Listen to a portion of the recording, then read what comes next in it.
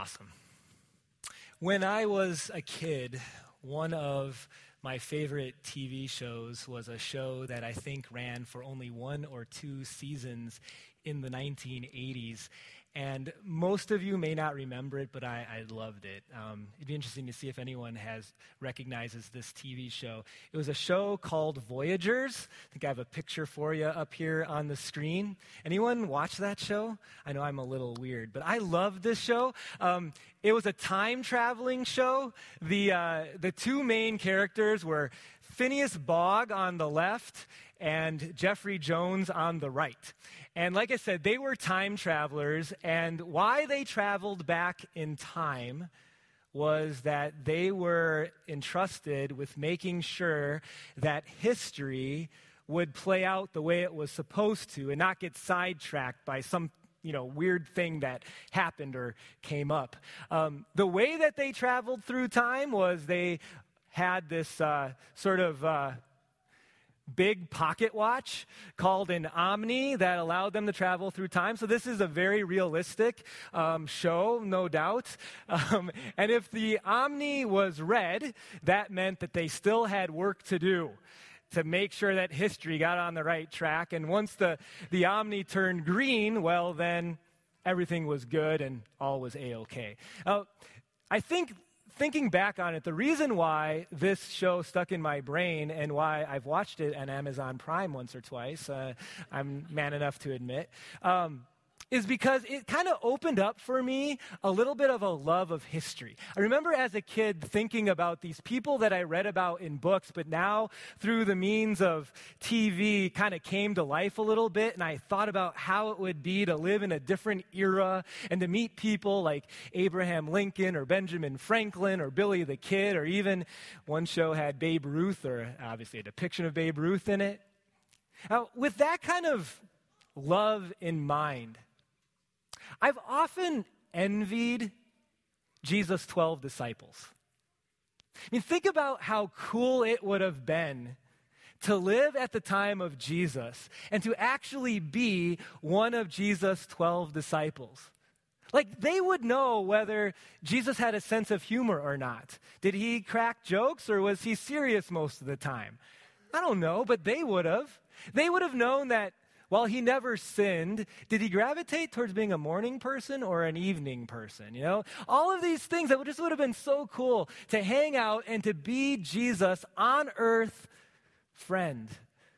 To be able to experience the miracle of the calming of the Sea of Galilee, where they're all in the boat and there's this storm that's going to basically shipwreck them, and all of a sudden Jesus shouts, "Knock it off!" And it's like someone turned a faucet off and all the rain stopped and the wind stopped blowing. Just amazing. Or how about, anyone remember this one where there was a boy that had demon possession and Jesus cast the demons out, and where did he cast them into? Into like a herd of pigs. And after the demons got into the pigs started sprinting. Can pigs sprint?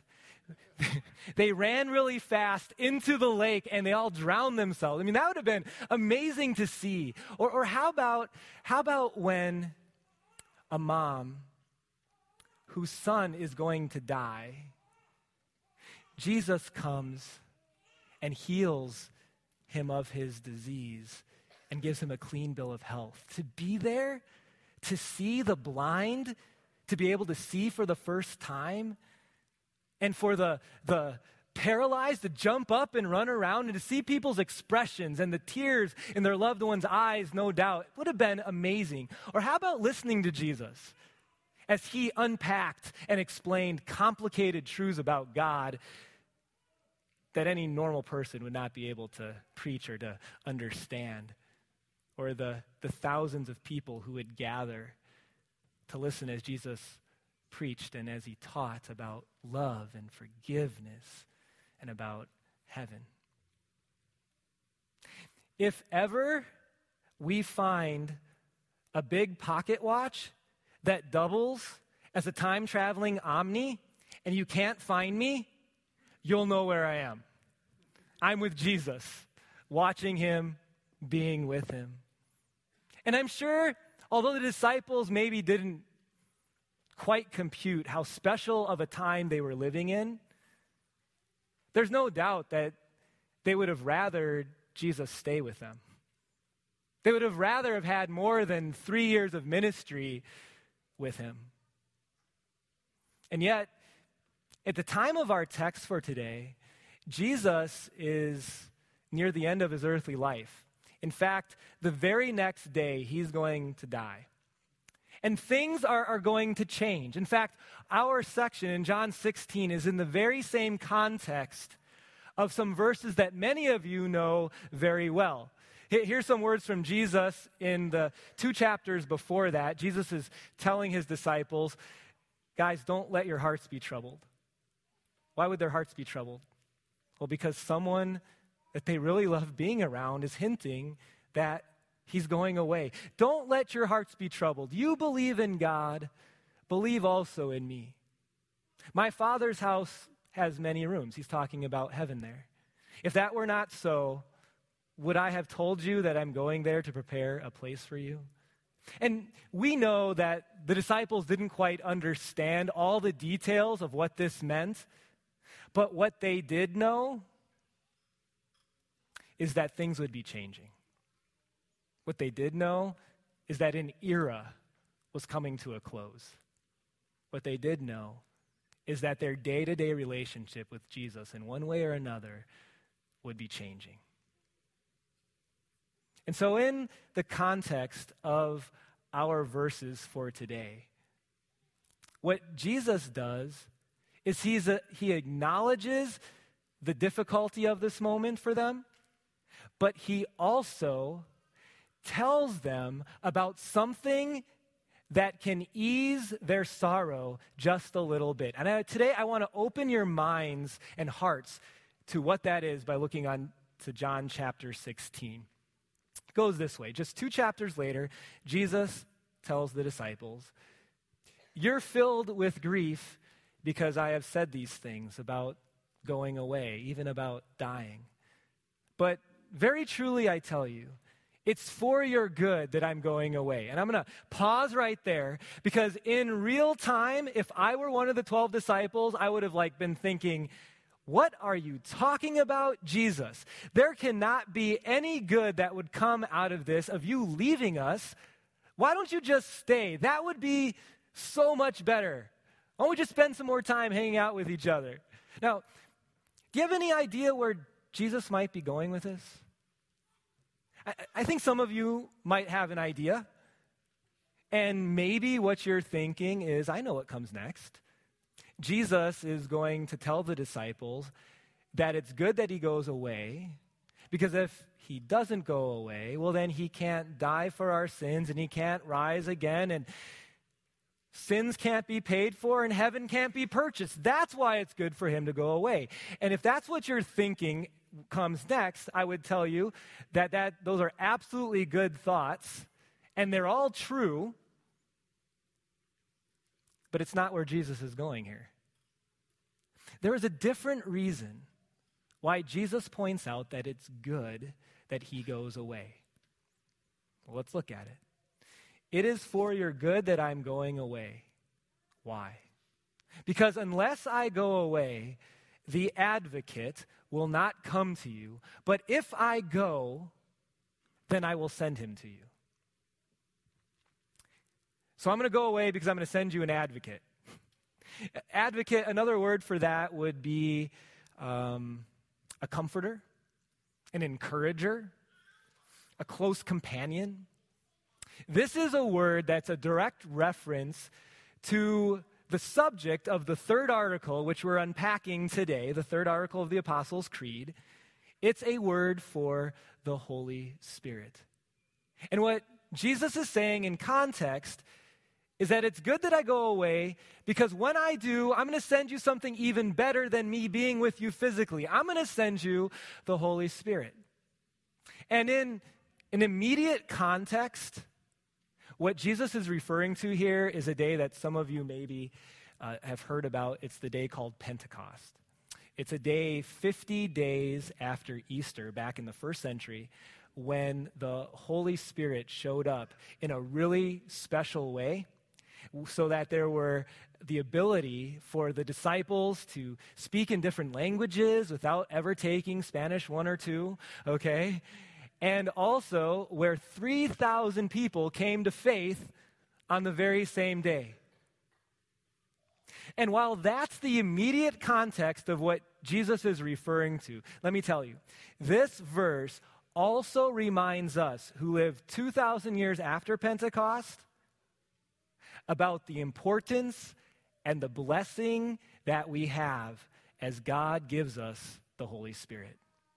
And so today, as we begin one of 2 weeks on the third article, I'd like to start with this from Jesus himself. It's our first fill-in.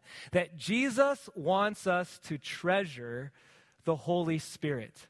He wants us to recognize the work of the Holy Spirit and to treasure his presence in our lives. And I think this is a very important message for us, especially, again, maybe if you're a regular church attender. Like, we often think of God the Father and his power, and as we look into the stars, we think of his creation. We think of the Son a lot. The cross is a symbol of Jesus Christ and what his work. But so often, it's easy for us to forget about the Holy Spirit. And yet, Jesus, our Savior, God's Son, wants us to treasure the Holy Spirit. And maybe the question that'd be good for us to continue with is, why? Other than that, he's God. Well, I mean, why should we treasure him so much? Why would it be good for the disciples that Jesus leaves and the Holy Spirit shows up? Well, there's a lot of teachings and a lot of things in the New Testament about the Holy Spirit.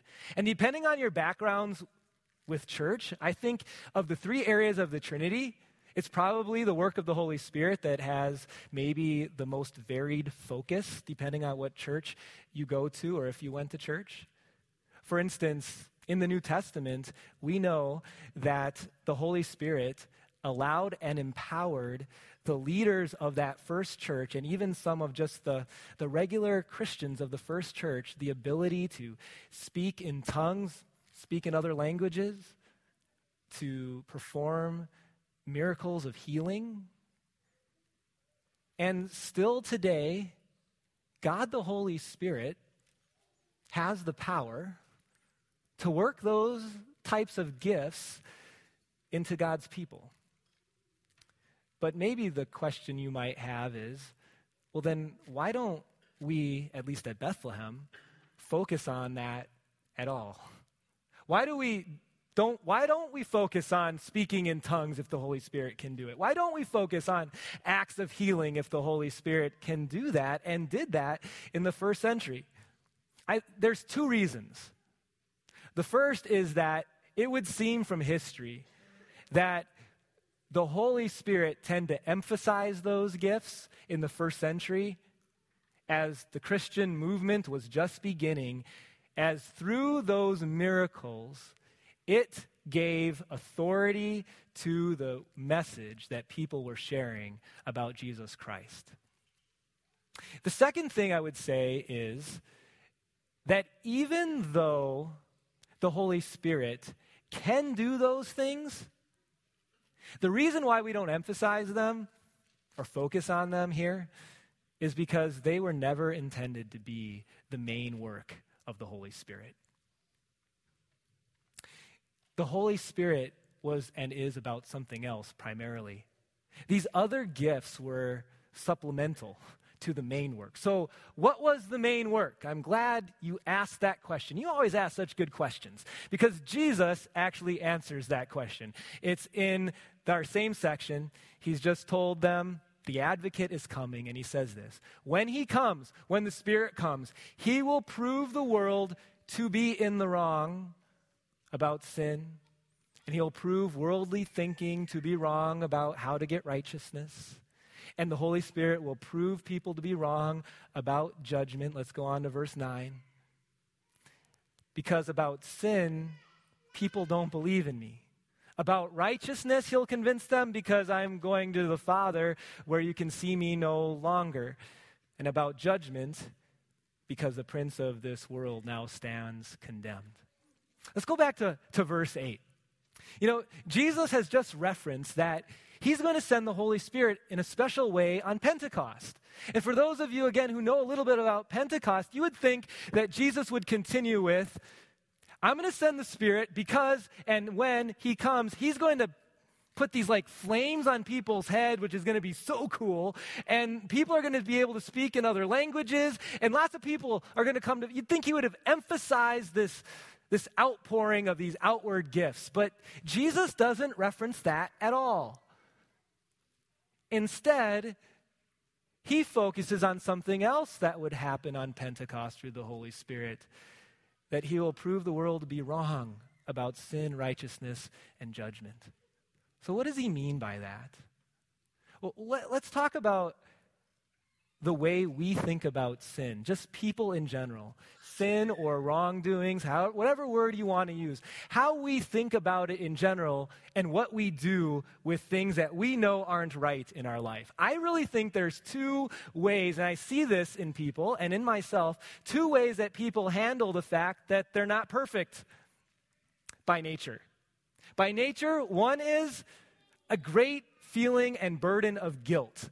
And these are the people, and some of you in this room might be one of those people, that live your life always feeling down, like there's this big weight on your shoulders that you're not good enough and you can't add up and you're not the person that you'd like to be, and it's just this guilt. The other way that people tend to by nature handle the fact that we're not perfect and we mess up is we get angry. And we don't want people to point out that we have things to change, and it's not my fault, it's everyone else's fault. And, some of us in this room, we handle sin and judgment, that who are you to judge me? That type of thinking. And we all tend to lean in one way or another. But where there's unity in guilt or in anger is that what we all try to do is to avoid it, to get rid of it, to pretend like it's not there. By nature, we would rather just avoid it. You know what we like to do with sin and our inability to be perfect by nature? Well, let me give you an example, because you do this at home when guests come over. What we like to do with our sin is, do you ever do this when people come over, that you take all of the stuff that's out, all the clutter, and you just put it in a closet, right? Or in a junk drawer, or maybe under the bed, or, some of you, the kids have moved out, so you have an entire room that's just junk, and what you do, or mess, or whatever, and what you do when people come over is you just close the door. And you just tell, don't go in there, right? Don't go in there. That's where the mess is. We like to give the impression that we've got it all together. And honestly, there's nothing really wrong with that when it comes to the house, or comes to your home, or comes to when guests come over. But the challenge is when we do that with sin. And instead of addressing it head on, we just avoid it, or we don't tend to, or we don't understand the consequences of it, or we get angry at people who might, in love, point out some things, right? Or we feel guilty. The Holy Spirit, you know what he does? He comes into the heart, your heart, into your heart home. He's like, this looks pretty nice. What's over there in the closet? It looks like it's about to pop open. And why is that door always closed? What's back there? And what grudge or what attitude or what addiction have you balled up and thrown under the bed, trying to just ignore it or pretend like it's not that big of a deal? And the Holy Spirit, the advocate, comes and he proves the world to be in the wrong about sin, that you can't just avoid it. You have to address it. And the worst thing we can do is just pretend like it's not there and, oh yes, all is good. And the best way that I could explain why that's so important is our second fill-in for today. Because there's no need for a cleaning if there's no acknowledgement of a mess. There is no real need, perceived need of a cleaning, if there is no acknowledgement that there's a mess. And so the Holy Spirit puts in us an acknowledgement of a mess, and then he points us in our hearts through the Word to the one who has cleaned it up. You know, I mentioned before that a lot of times the Holy Spirit is the part of the Trinity that tends to get the least fanfare. I'll be honest, I don't know if that bothers the Holy Spirit so much. I mean, he hasn't told me one way or the other, but I think honestly, if we think less of him and instead our hearts are more on Christ, the Holy Spirit is doing his job.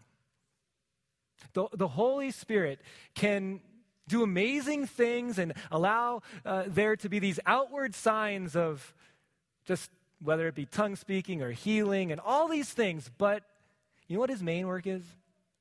It's our third fill-in. The main work of the Holy Spirit is to shine a light on Jesus. To prove the world right, or wrong, I should say, about sin, that it is a big deal.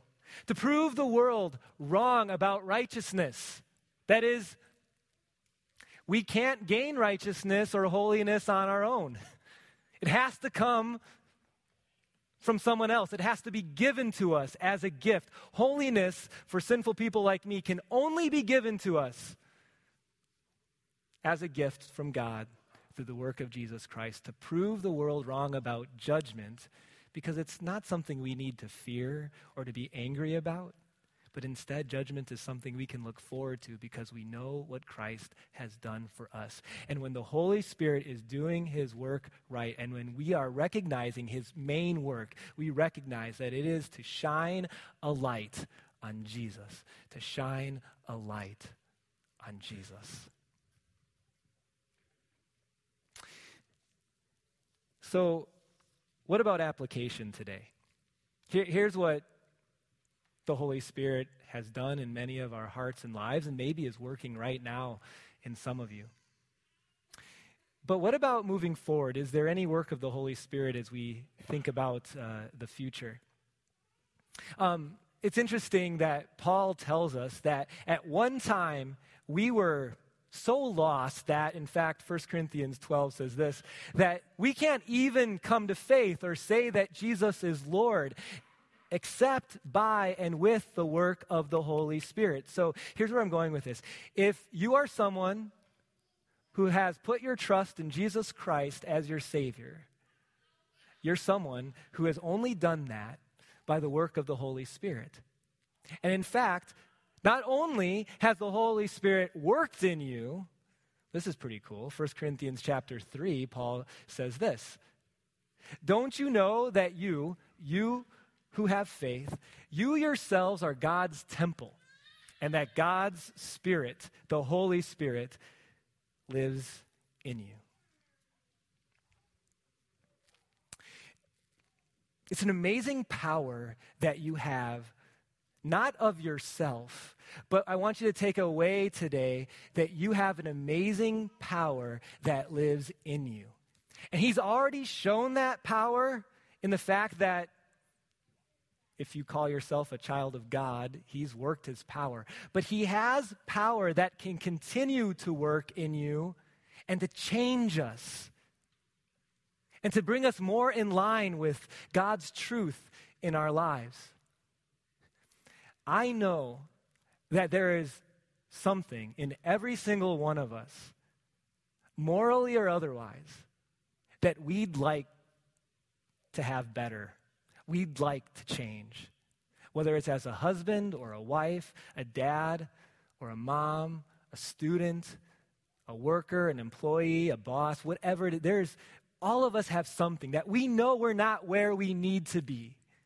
And let me tell you, I love listening to podcasts, and I'm going to continue to listen to podcasts and, helpful little teachings. But I'll tell you that the best 10-step program, the best 3 keys to this, if it's only purely our power and our wanting to make a change and we're white-knuckling it through life because it's up to me and I better make a change, those almost always eventually fail. And I'm not against the 10 steps and the 3 goals and all that stuff, but we need to think of them, dear Christians, in their rightful place. Because true change does not happen because we've changed. It happens because of God, the Holy Spirit, who works in us. Maybe some of you remember Paul talking in Galatians 5 about the fruits of the Spirit. That as we become Christians and the Holy Spirit lives in us, there's like this fruit that appears.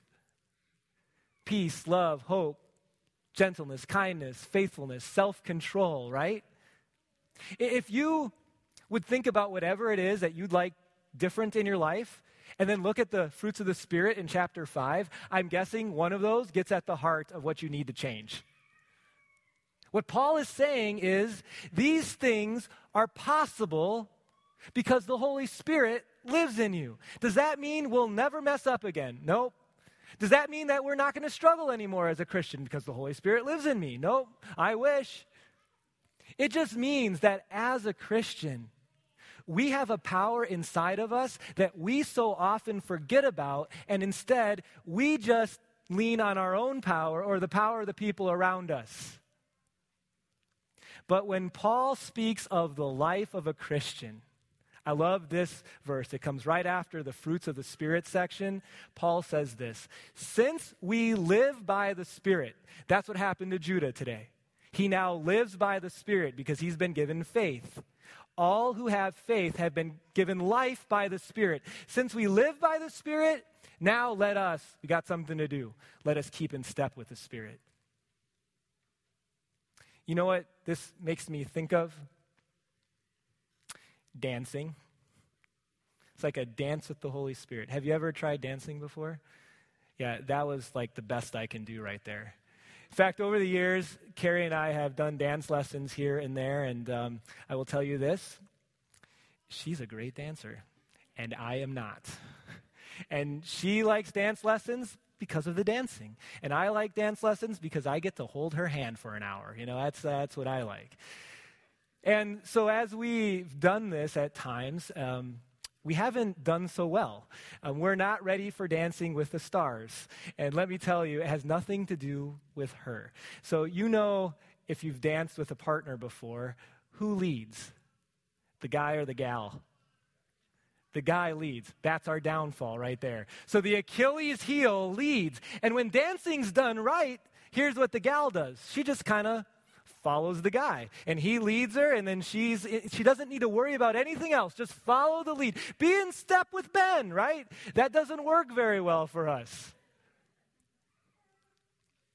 You know what this is saying? Fill in number 4. Life's a dance. We need to keep in step with the Spirit. And there's 3 parts of this. There's 3 A's that I want you to think of. The first is, as you are in step with the Spirit, is to acknowledge.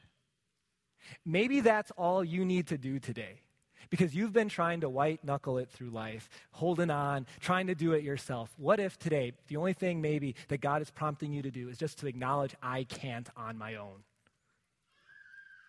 I can't do it. I've tried for 20 years. I just can't do it. But he who lives in me can. And so the number 2A is then to ask him.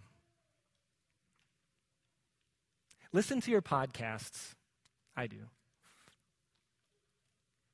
But you better couple that and make the center of it be an ask, a daily ask.